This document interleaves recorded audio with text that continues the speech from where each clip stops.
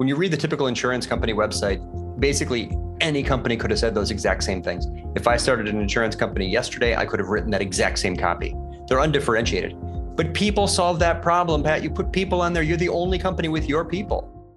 It's time! Work, play, evolve! I want to connect the listeners to the best of the best.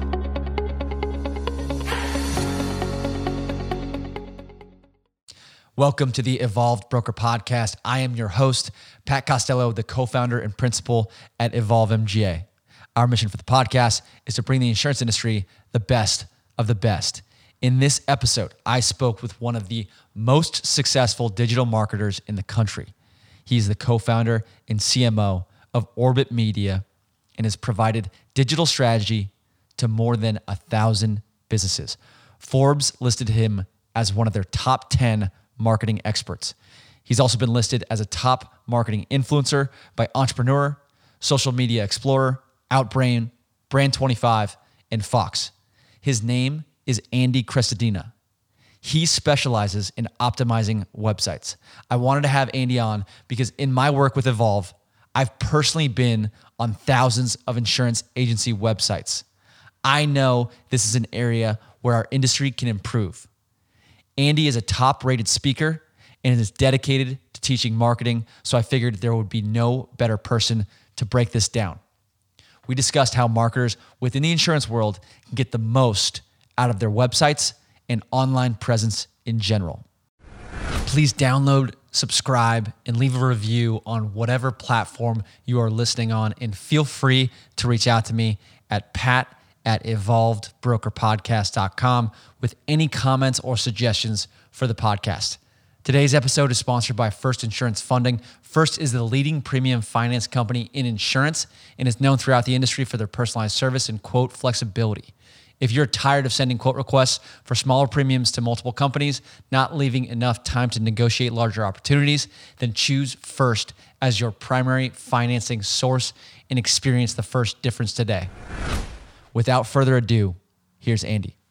Andy, welcome to the Evolved Broker Podcast. Thanks for having me, Pat. I am glad to be here.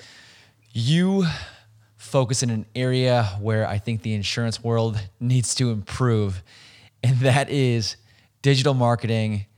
And we were kind of talking a little bit before we jumped on and started recording, but digital marketing is a huge, huge topic. So I really want to focus this conversation on websites and optimizing websites, because I know you have optimized over 1,000 for different businesses.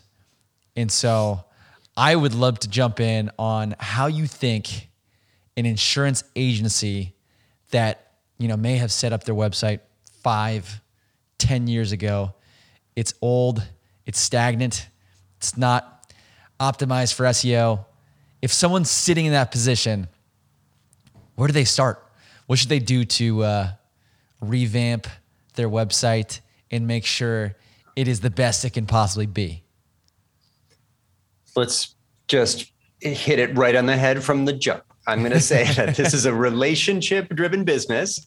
100% of our listeners know that. Yep. And that there is a lot of trust and communication required to get to the point where a new policy is signed. Yep. And business grows. In that process, there's the website can support everything else that the agent is doing if it is personal, if it is human, if it has a detailed page for the human, for the broker, for the agent. This is a giant gap on so many insurance websites. Does your site have a very detailed page about you? If you search for you, does your site rank high?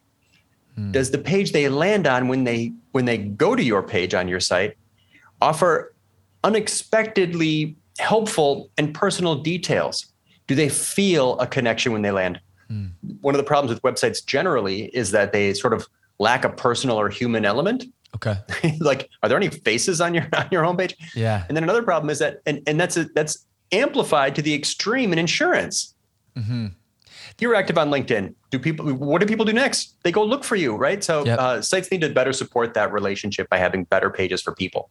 That's funny. And I don't want to go off on too much of a tangent here, but what I've noticed when we put out posts on social media, particularly LinkedIn, when we have photos of our team or videos, like for example, if I do like a selfie video that I'm putting out there, it gets way more engagement when you talk about likes, comments, clicks, impressions. It's interesting. Not surprising. Yeah. People connect with people. Right. It seems so obvious. Another problem with insurance websites is that they don't sound very different from each other.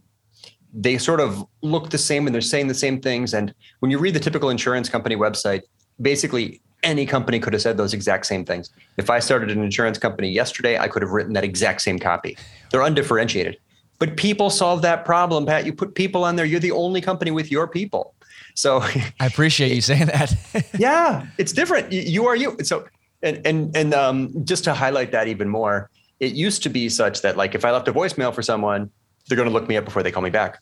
Today, we're all online. People are looking each other up during the call because your name appears right under your face in the virtual meeting. Mm-hmm. So we are searching for each other once, during the meeting. You do it, I do it. Everyone does that all the time.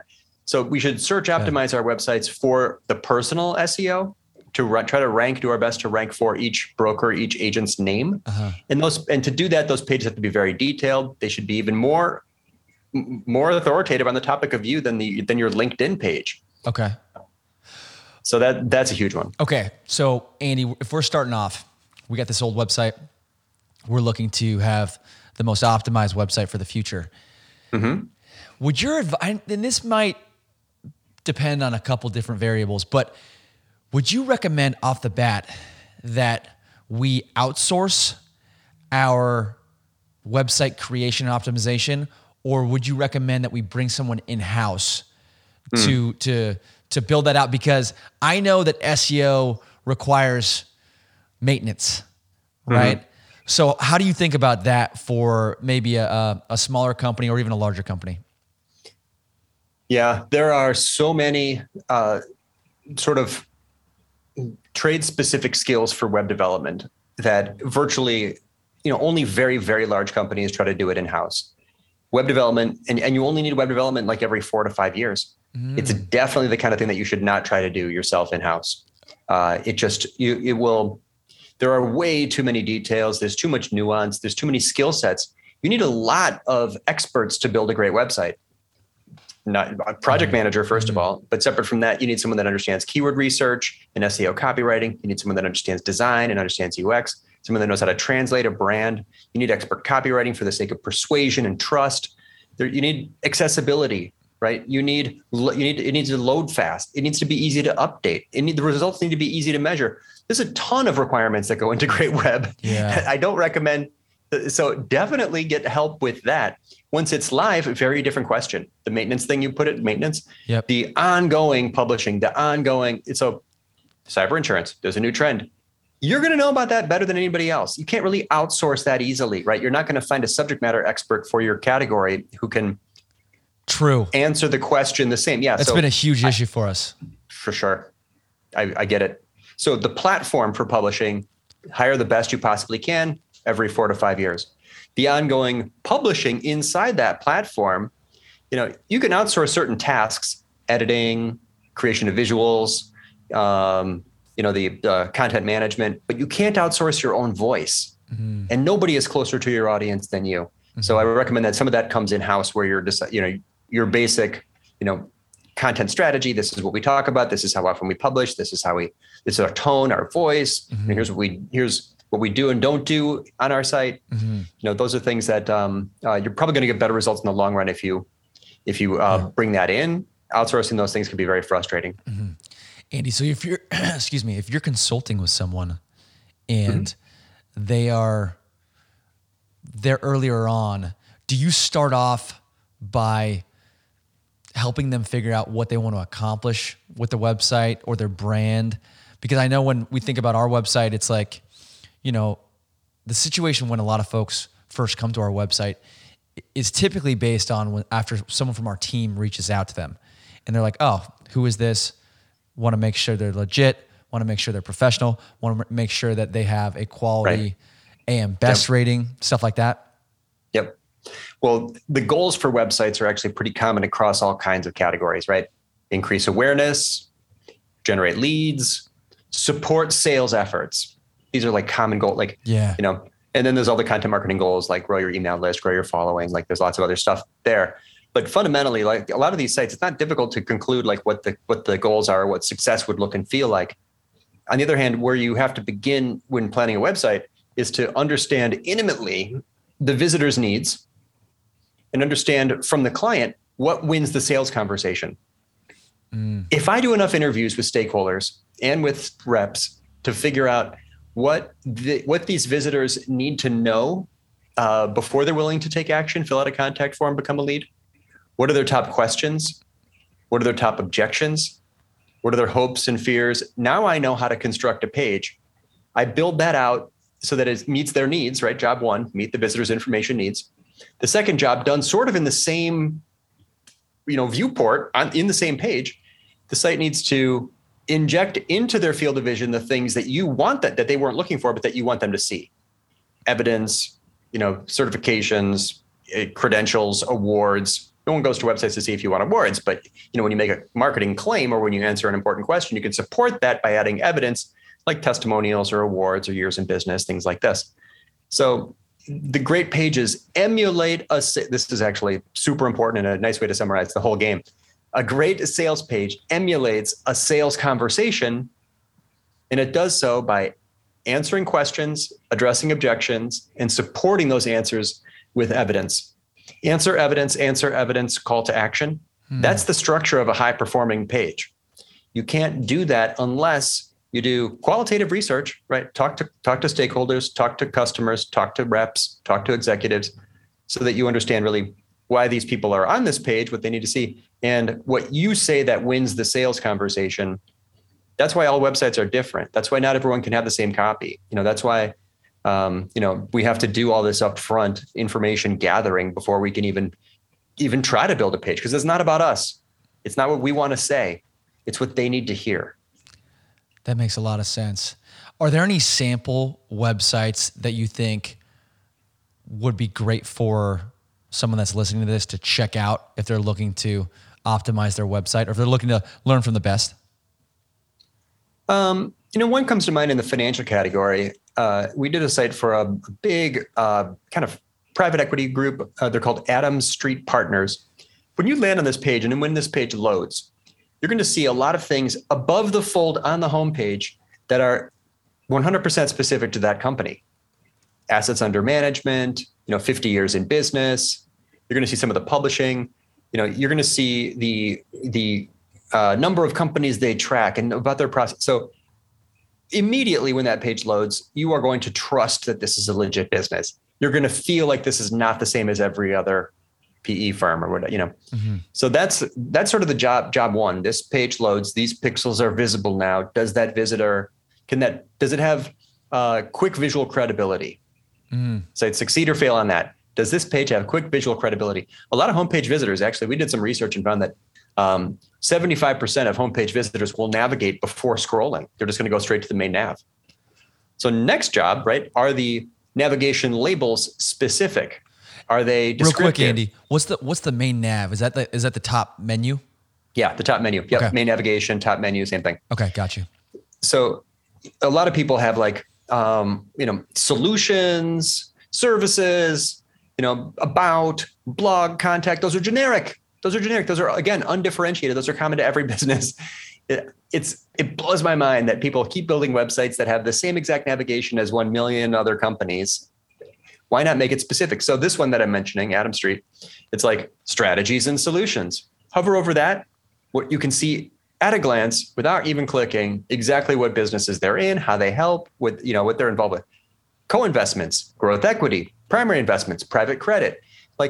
So navigation labels are very important UX because not only are they going to help the visitor predict what they get if they click and guide them deeper into the website, after all, the goal of the homepage is to get the visitor off of the homepage. onto a page where you can speak to them more specifically. But they're going to do that in a way that indicates your business category, what you do, what you don't do. It's going to everyone, everywhere, every day, web page loads, they're scanning the menu. So make that descriptive and specific. I have it pulled up in front of me. For anyone listening, it's Adams with an S on the end. ADAMS STREETPARTNERS. AdamsStreetPartners.com. Yeah, I'm looking at exactly what you're talking about here, Andy. Yeah, you can. I mean, there's zero ambiguity. There's 100% agreement. Everyone knows whatever all those words mean. And as you scroll down, it just invites you deeper into the site. And by the way, when you go to those people pages that I mentioned, right, you want to see more about them, our firm, team, leadership, very detailed pages about the people, and their credibility and their credentials. I got a consultation once about our website, and one of the key pieces of feedback that they gave us was you guys should be showing more of what your broker experience looks like. Like, what would a broker, what's life like for a broker that works with Evolve? Is that something that you guys incorporate into your strategy? It's oftentimes yes. The idea is you can't rely on the imagination of the visitor, and you have to spell out for them the before and after. Contrast status quo with the new reality of working with you. What life is like is a big statement. And that's typically, I would reserve that for brands that are where the person's really making a big decision for their life. I see. So for example, like when you build websites for like colleges and universities, the person make a lifestyle choice. They're deciding like where to live and what to study and like, what they're going to be doing for the next years. Or like senior housing, huge decision, right? What am I going to eat? What's my health care? Like, where am I going to live? What is it close to? Yeah. You're really trying to help the person imagine a day in their life, right? Interview existing people, current customers, and tell them what life is like.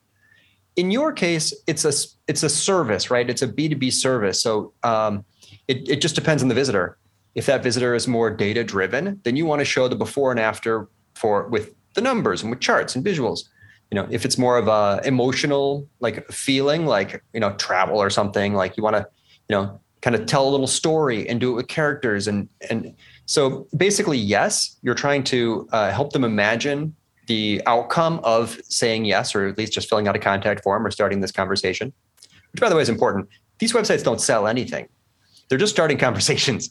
Your job is just to give them enough trust so they fill out the contact form, and now you've got a lead. You don't have to sell the whole thing here. You're just trying to make that person seem human. The site seem informative, looks credible, looks legit. Yeah, I'll return their phone call, or yeah, I'll fill out this form. But yeah, that contrast, very powerful, aligns very closely with, human psychology and brain chemistry. The contrast of, status quo versus, where they're going to land if they go with you. Really important to highlight that. I'm not sure if it's not always a lifestyle choice, but yes, basically yes.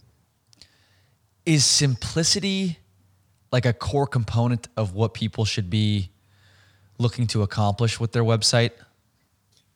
I love the openness of your questions. This is great, Pat. I can qualify a little bit just because I go on certain websites and there's a lot of complexity in terms of there's just so many options of when I go to the top menu, there's 20 options that come down and I don't know exactly where something lives. And I have my navigation of the website can be confused at points. Yeah. So that's visual complexity. There's a correlation in research. Google did this research that showed a correlation between simplicity and perceived beauty. So a lot of people, we build websites, we've built hundreds and hundreds of websites over the years, and people say, like, we ask them what sites they like, and many people say Apple. And when you ask them why, they say it's clean, modern design. Basically, people like simplicity because it guides the eye. It's not crowded. Your brain is allowed to focus on just one thing at a time. It's got a strong central focal point. In other words, every web page, in fact, every scroll depth on every web page should have a visual hierarchy. What's the most prominent thing? What's the second most prominent thing? And it should be deliberate. The most prominent thing should be the most important thing. The second most prominent thing should be the next most important thing. That's why subheads that say things like our solutions are basically a mistake. Like, why would you make the most prominent thing super vague? Be more specific, right? Make it helpful. So yes, visual simplicity is important. Simplicity in writing is also important. You wrote something, read it out loud. Is that how you talk? If it's not, break it down, simplify it. And by the way, I always make fun of the word solutions because even though Adam Street has it right there in their nav, we've tested this. And so Adam Street, I know, is performing well. But generally, I'd avoid the word solutions because that's not how people talk. No one says solutions except salespeople. That's the only person who says the word solutions is the sales guy. I don't know. It sounds cheesy. It does. It's long and vague. The best words are short and specific. The best words are short and specific. The worst words are long and vague. So solutions is just like generic to everybody. It's just like, you couldn't think of anything better than that? I don't know. If you're a giant brand with a million things and you need a really, all-encompassing navigation label, I can get it because, IBM probably has solutions up there because they've got to. They're a mega company, but not for all of us. That's an excellent takeaway for everybody. That simplicity is correlated with beauty. That's it is. Really and cool. Conversion. And also I would say this, specificity is correlated with conversion. Conversion is a lead. That's lead generation. Visitor was a visitor. Now they've converted into a lead or subscriber or registrant or whatever. Specificity correlates with conversion. Yes. So, it's, contact us is not very specific. Schedule a call with Pat, that's specific. Likely to have a higher conversion rate. That subhead I mentioned, our solutions, vague, right? It's like, policies that, our insurance covers, that's specific. It says insurance, right? Navigation labels, specificity is sort of unhelpful, right? If it just says, solutions, it's not telling them, I don't know. I would just look at everything that you've written, look at every word, every paragraph, every subhead on a page and ask yourself, could that be more specific, more descriptive? Frequently, yes. And by the way, that's also good for SEO. Every time you're vague, you're missing a keyword opportunity. Right? Yep, that's a really good point. Yeah. These are all giant missed keyword opportunities. That's a way to look at a page. Scan down a page and ask. These are just questions everyone should ask when they look at their website. Today, after you hear this, look at it today. Scroll down to any depth. Is the most compelling thing at this scroll depth also the most visually prominent thing? Or did you put those 500,000 lives insured? Was that tiny? If so, why did you make the most important thing tiny? Why not make it the biggest thing? Second, did you miss any chances to be specific and descriptive in your navigation labels or calls to action? And finally, did you miss any keyword opportunities? Or are your subheads, really vague in general and common to everybody? I think the website is the modern day storefront and maybe the best opportunity to allow a potential lead, customer, partner, vendor to resonate with your brand.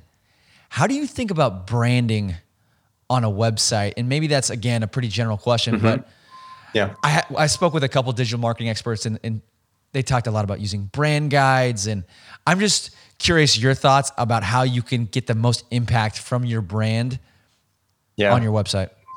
This is, I'm going to this will be sacrilege, and please forgive me for all of my friends in branding, but I'm going to say it. Your visitors don't care about your brand. They care about themselves. They care about their problems. Every visitor to every website is very selfish and just motivated to solve their problems as quickly as possible. You care about your problems 10 million% more than you care about a brand, right? That company's Agreed. brand. Yeah. Agreed. How much do you name a brand that you deeply care about? Anyone, any brand? So brand is just not, it's just overstated. I don't think it's irrelevant because over time you can build reputation and great, and when it's especially relevant again for like the mega brands, huge carriers and insurers. And I get that, those companies should spend a lot of money and pay a lot of attention to brand. But the typical visitor to the typical website is asking themselves first, am I in the right place? It's not a question about brand, right? They're looking for, can they possibly help me? Then could this be a fit for me? Scanning through the content, is this relevant to me? Is this, I know that you do that thing, but could you do it for me specifically? Do they do it well? Kind of the next question, right? Is there evidence to support the fact that you said you can do this for me, right? You do offer that, motorcycle insurance, but, have you done it for long? Do you do it for many people? Can you do it for me specifically? Do you do it in my area? Do you do it at my level? So anyway, there aren't many moments in the psychology of a website visit where that person is thinking about a brand. Yes, you should have brand standards. Yes, you should have a color palette. Yes, you should be consistent in your typography. Yes, your tone of voice should make sense and flow nicely across their experience. But sites don't succeed or fail generally because of a brand, consideration. They succeed or fail based on how well they connected with that visitor. It's about empathy. Brand is sort of self-focused. It's like people thinking about a lot about themselves. Like, who are we? Your visitors doesn't care. They're worried about themselves in that moment. The success or failure on the website is how well the site is empathizing with them. Not it's, did you do a deep exploration and spend 25 grand exploring, writing a creative brief? I don't know. So there's my bias against branding. Pat, take it or leave it. That's one perspective. I appreciate your perspective. I do. I'd like to dive a little bit deeper into SEO, and I want to just give you some feedback that I got once when we were getting consulted with about our SEO was you should have a video on every web page. Wow. And we have not followed that. Frankly, I just don't think we have not recorded enough video content to have on every web page to really accomplish what we want to accomplish on each one. How do you feel about that specific piece of advice? Well, this is a big problem in digital is that the advice on its face is not prioritized. So also the advice is sort of unsupported. What is the hypothesis in that statement? That every page on the site will rank higher, or that those specific pages will rank higher? Why would those pages rank higher? Is it assuming that each page is keyword focused, or each phrase when you search for pulls videos in the search results? So I can help by making that much more specific. Okay. If a page is optimized for search and ranks but doesn't rank very high, it might rank higher if the time on page from visitors from search is greater. In other words, increased dwell time, because dwell time is likely a search ranking factor. So a visitor comes to the page, spends 10 seconds, hits the back button. That's low dwell time. It's a negative signal to Google. Adding a video to the page, visitor comes to the page, they're more likely to spend 3 minutes and then hit the back button. That's a positive search ranking factor. That's a positive signal to Google. So videos can increase dwell time, thereby indirectly improving the rankings of a specific page, assuming that page is keyword focused. I'm not talking about all your pages, just that specific page. Okay. Is there any correlation between the fact that Google owns YouTube and putting like a video could, I guess, I don't know if you have to search specifically within the video section of Google to have a YouTube video pop up or a link to your website that has a video pop up. What's the correlation between Google and YouTube? Perfect question for next, because, so this is separate from dwell time and user interaction signals, which was that first point, to improve the ranking of a page that already sort of ranks by making visitors more engaged with it. Now, this second question is about to what extent are videos themselves likely to rank in search? That question is answered phrase by phrase. Every key phrase is a different competition. So it has to be approached with a different strategy. So first, take your key phrase, search for it. Do videos appear in the Google search results? If so, trust me, they're all going to be YouTube. So Google is favoring YouTube when ranking videos in Google search results. And if yes, there are videos in Google search results, now you know that you have a second strategy for targeting this key phrase. You can target it with URL, a search optimized page, or you can target it with a video. You get 2 bites at the apple, but this is only relevant if when you search for the key phrase, videos show up in search results, which happens a lot now. So if there's no videos in the Google search results, then there's no SEO reason to make that video to make a search optimized video. So I definitely would never tell a client, make a video for every page. That's absurd. But if the key phrase you're targeting has a bunch of videos at the top, And you can create as much and someone watches that, you will get visibility. You're not going to get traffic. That's not traffic. That's video views, right? Search for a phrase like, I don't know, how to set up Google Analytics. Okay. I've got a video that ranks. I've got an article that ranks. People sometimes just watch the video. Sometimes people go to the article. People that watch the video, it's like 10,000 views on that video. It's great. It's lovely. I'm happy about that. I'm not getting traffic from it. So this is modern SEO. Not all ranking creates visibility. Sometimes you rank, but you're ranking far down because you're pushed down by other stuff at the top. And not all visibility is rankings, right? I might be visible from a YouTube video and people are just going there. I'm not even getting traffic from it.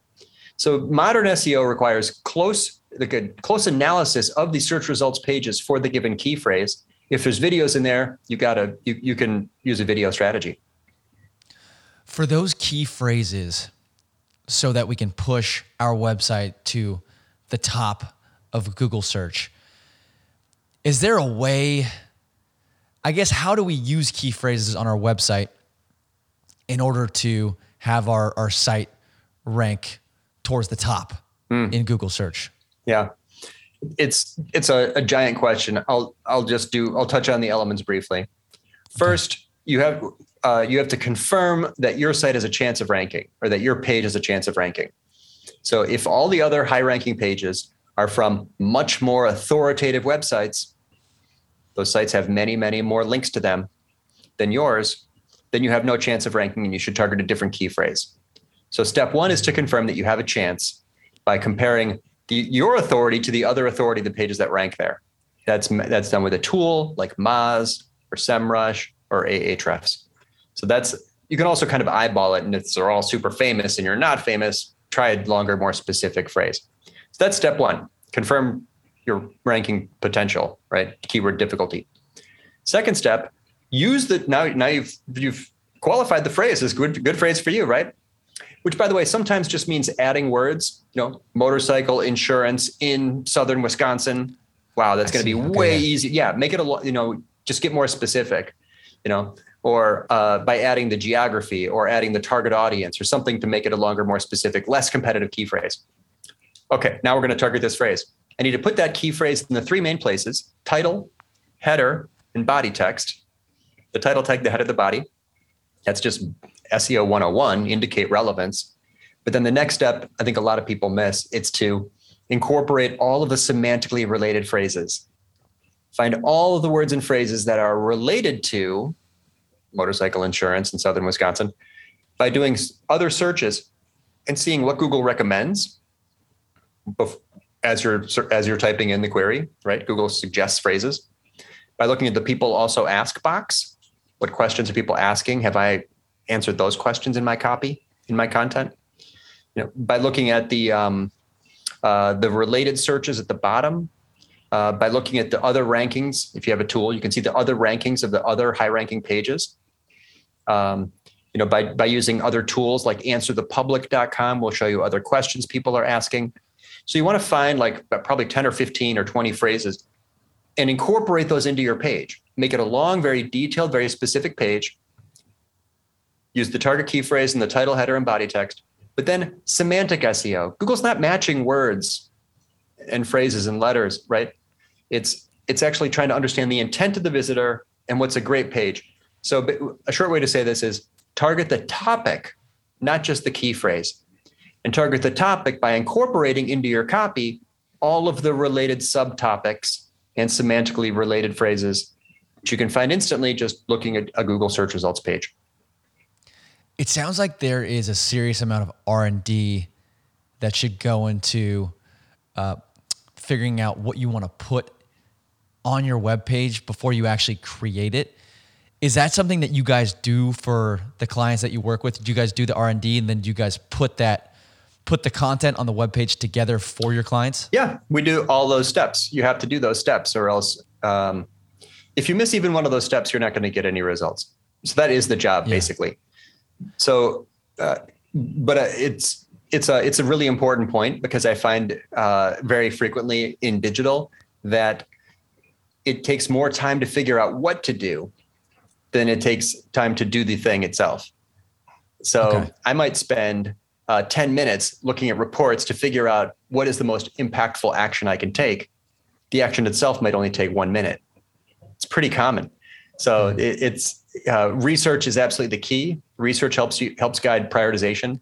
And by the way, Pat, if you don't do these things, then you have actually a greater risk of zero impact. You're going to waste more time in the long run. This is actually all time saving in the end, because you're very unlikely to do things that get no result. I don't have time to just throw spaghetti at a wall.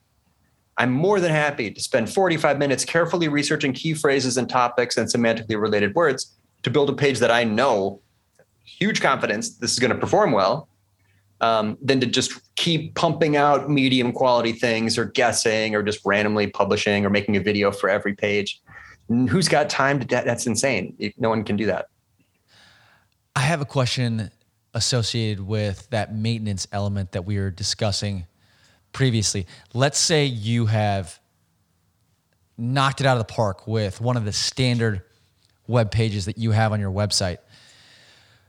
In terms of the maintenance and in terms of SEO rankings, are you looking to come out with new web pages or blog posts, or maybe potentially linking back to other websites that have some of the similar content to like constantly push the fact that you are the expert associated with that key phrase and all the other words that are close to that or would fall into that same category? Are you constantly pushing out new content that is associated with the category that you want to be associated with? Yeah, I do. If in a couple scenarios, one, I made the page, it's ranking, but not yet ranking high. I'm going to do some more work. Or I made the page, it's ranking very high and the ranking is starting to fall. I'm going to do some more work. If you publish the page and the page just is not performing anywhere, you can't find it in search. It's just, you targeted the wrong phrase. I might just forget that one and go do something different, right? Try again, try a different phrase. Okay. So in either of those scenarios, I'm a striking distance key phrase, big potential if it could rank higher, or it's a falling phrase, right? It's ranking high, it's going to fall. What work do I do? The problem might be authority. There's not enough links to this page. I'm going to write an article on another website and link back to my original. That can improve the rankings if the problem is authority. Sometimes the page has lots of authority, right? And the problem is relevance. Those are the two main factors in search, right? Authority and relevance. Okay. The problem is relevance. I need to keep making this a better page. I need to go do some research. What is it what is it ranking for, but not ranking high? Can I add detail? Can I add depth? Can I add additional answers? Maybe we said a minute ago, maybe people are visiting it, but the time on page is very low. Maybe I could add a video. That's an SEO tactic, as we discussed. So yeah, there are scenarios where I will continue to work on it. If it's a valuable topic and you're trying to own that category, right? Wisconsin motorcycle insurance or whatever, you should be publishing lots of stuff on that topic, right? A single act of content, random acts of content are not sufficient in that scenario to really own the category. So you should be writing more than one article for your site. You should be writing articles for more than one website besides your own. You should be getting other contributors to write articles for you, right? You should be publishing in other formats besides just articles. We mentioned video. We're on a podcast, right? There's other formats. So very rare for the content strategist to think broadly enough about a topic to try to really dominate that topic by publishing in multiple places with multiple contributors in multiple formats. But those are the people that really get the best results in the long run. Okay, for Evolve, we get tons of traffic from our sales efforts, and we're excited to continue improving our SEO, moving our website to the top when it comes to specific keywords. Do you find there is alternative ways that people will come to your website or find out about your website or your brand, like social media or potentially something else? Is there, something beyond? I know Google is obviously a huge topic because that's what we all use, but is there anything else that would cause someone to come to your website that you guys are focused on? Email, social, word of mouth, referral, direct. I am a huge fan of email because email is the one source of traffic that you kind of own. You don't own LinkedIn and you don't own Google, but you do own your email address. So it's like disintermediation. every email subscriber is someone who gave you permission to contact them directly, cutting Google and LinkedIn out of the middle. So every hardcore digital marketer I know is aggressively trying to grow their email list because they know that that's like your best chance at long-term security. So I would always prioritize that, or subscribers generally, right? Email, YouTube, podcast. These are ways that that you're going to be able to get in front of a person again and again over time without having to be rediscovered again and again through search, which is more difficult all the time. Okay, got you. When someone, let's just say in the insurance world, is looking to outsource their web development and their web optimization, their SEO, what sort of price do you think someone's looking at to make sure the website is crafted, created the way it should be, the foundation is there, and then it's maintained? I love it. And we can be totally transparent, which people may not be expecting. So there's a wild range of expectations and of service providers. That's why I asked. Yeah, it's really fun, right? This is like people are just all over the place. And websites literally range from free to $10 million. So we're talking about a broad category. It's crazy. It is, and it's got to be difficult for the buyer. I'm on the marketing committee for different groups, and I've been on that other side of the table, which is fun for me. So I don't know a reliable way to outsource and get a website done from a team that's going to give you enough priority to complete the project in a realistic way for less than like $15,000. I don't know of anybody that I can refer to at lower numbers than that. Okay. It's just not something that I'm personally aware of now, like the reliable 5K provider. Those people are just, I don't know, underwater. They're too busy, right? Or something. I don't know what's happening there. Yep. The next level up is sort of where we are. The site I mentioned, a lot of the sites we do, these are 6-figure projects. These are 5 or 6 experts spending 500 to 700 hours over 4 months doing keyword research and conversion copywriting and stakeholder interviews and UX and, the sitemap and, setting up tests and building there's a million little things that go into building a high performing site.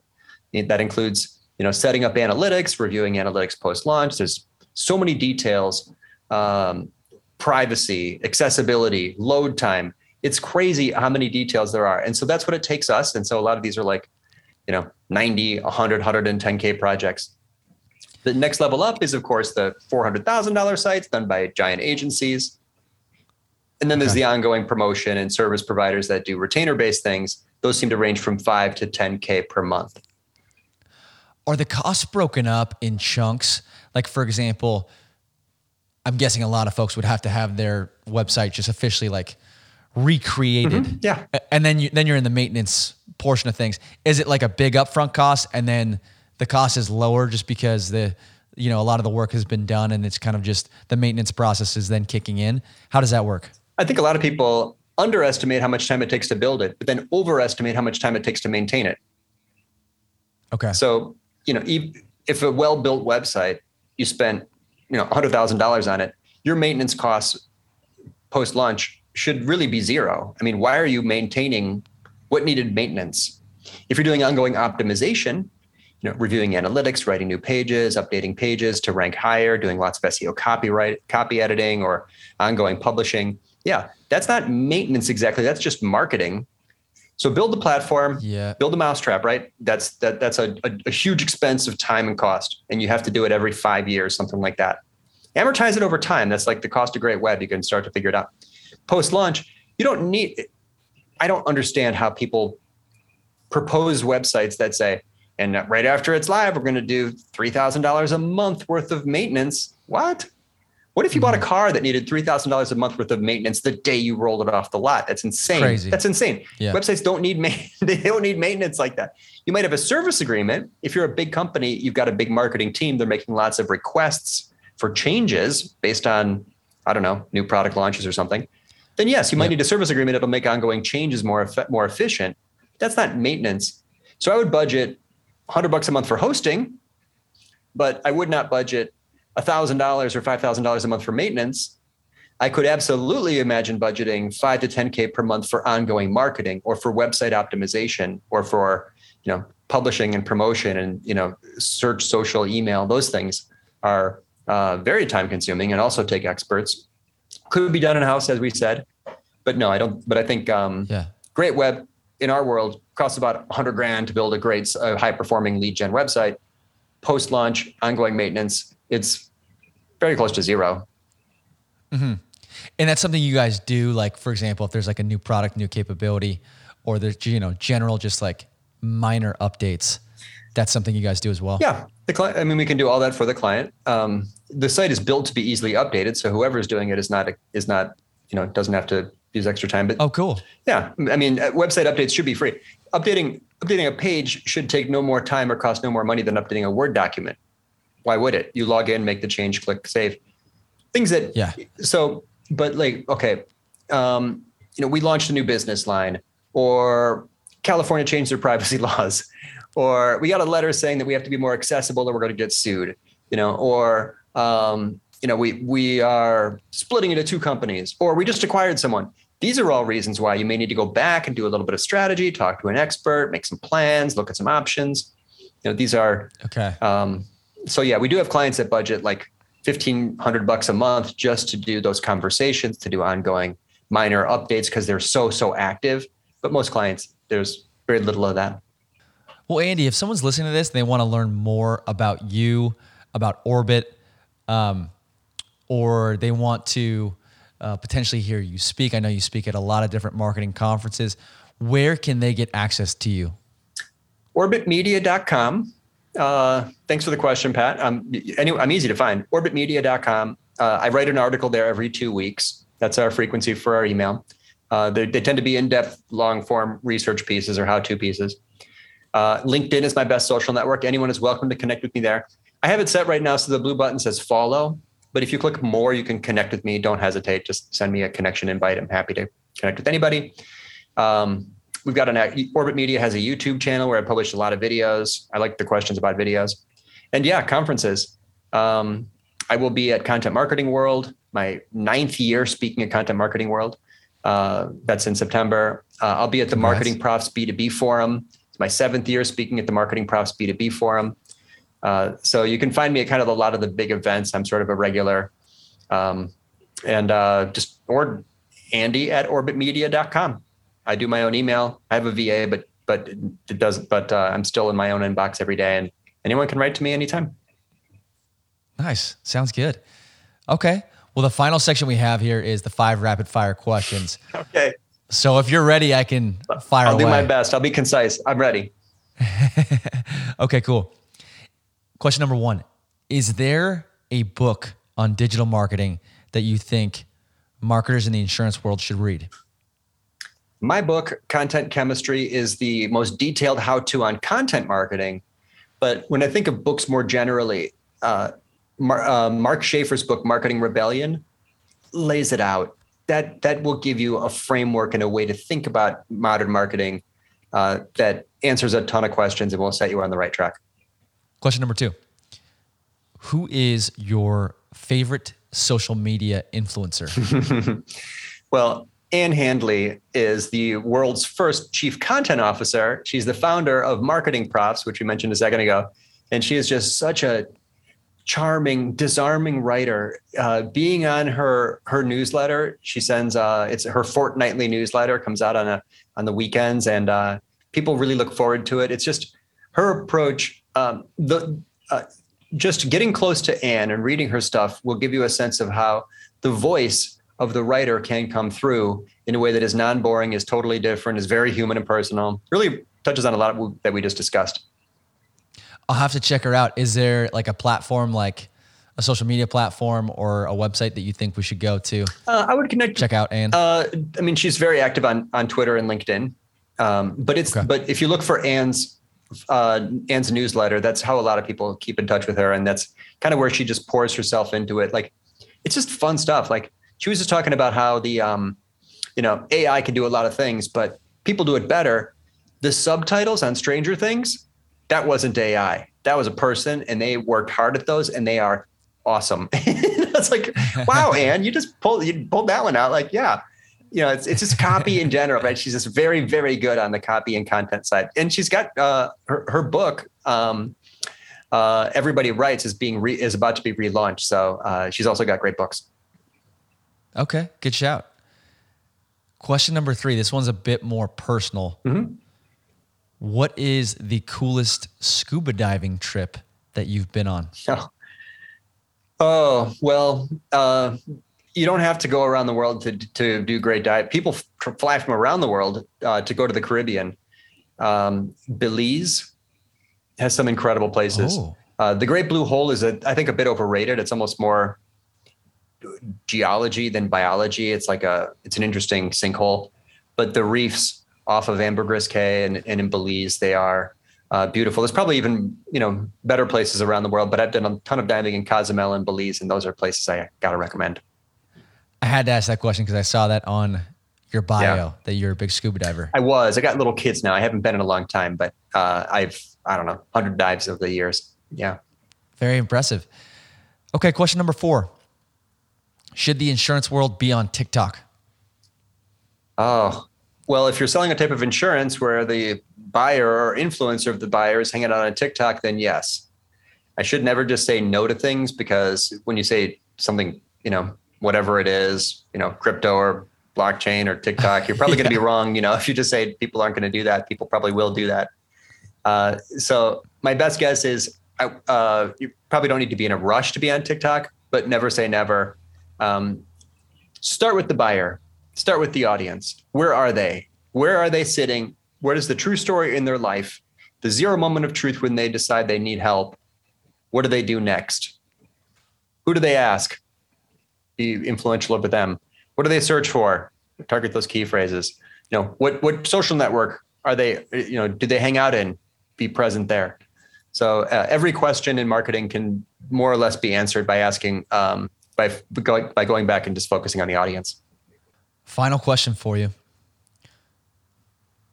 What is the most optimized website on the internet, in your opinion? Wikipedia. Huh.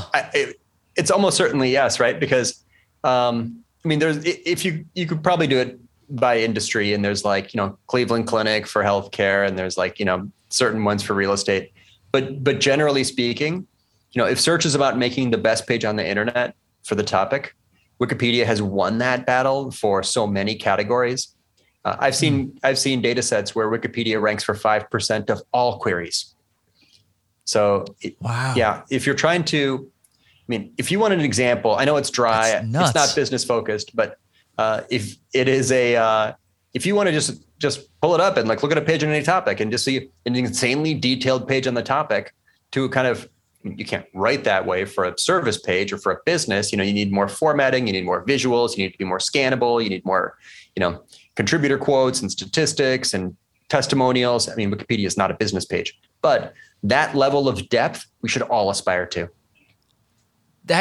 I'm really glad I asked that, because I think that is a great learning lesson for how we should approach SEO. Yeah. And it sounds like detail is a big component of that. Google's trying to connect people with the best page on the internet. Just ask, did you make the best page on the internet for this topic? If yes, you've got a right to rank. If no, you have no Wikipedia. Right to. Yeah, and it's the best site on the internet, in my view. Yeah, I love it. Okay. Well, Andy, you're the man. Thank you so much for the insights that you've delivered today. I would love to have you back on if there's a topic that comes to mind around something that's super beneficial for the insurance world, particularly within the entire umbrella of marketing. It's a category that I personally am a huge fan of, and I think I'm just naturally drawn to. So I really appreciate your time. And is there any final notes that you want to leave the audience with? Man, I come back to that very first point we made. Be human, be a person, fill your site with faces, be yourself, be present. And keep in mind that just a lot of people, go look at your analytics. I'll bet you a beer. People who go to your website are going to the about page and looking for people. That's almost certainly the top path on every website of every listener to this show. I would literally bet a beer on that one. Okay, deal. If you're ever out in San Francisco, if I'm in Chicago, we'll make it happen. We're gonna get a beer. That'd be great. I'd love that. Thanks for this, Pat. Perfect. Thanks, Andy. I'll talk to you. Please download, subscribe, and leave a review on whatever platform you are listening on. And feel free to reach out to me at pat@evolvedbrokerpodcast.com with any comments or suggestions for the podcast. Today's episode is sponsored by First Insurance Funding. First is the leading premium finance company in insurance and is known throughout the industry for their personalized service and quote flexibility. If you're tired of sending quote requests for smaller premiums to multiple companies, not leaving enough time to negotiate larger opportunities, then choose First as your primary financing source and experience the First difference today.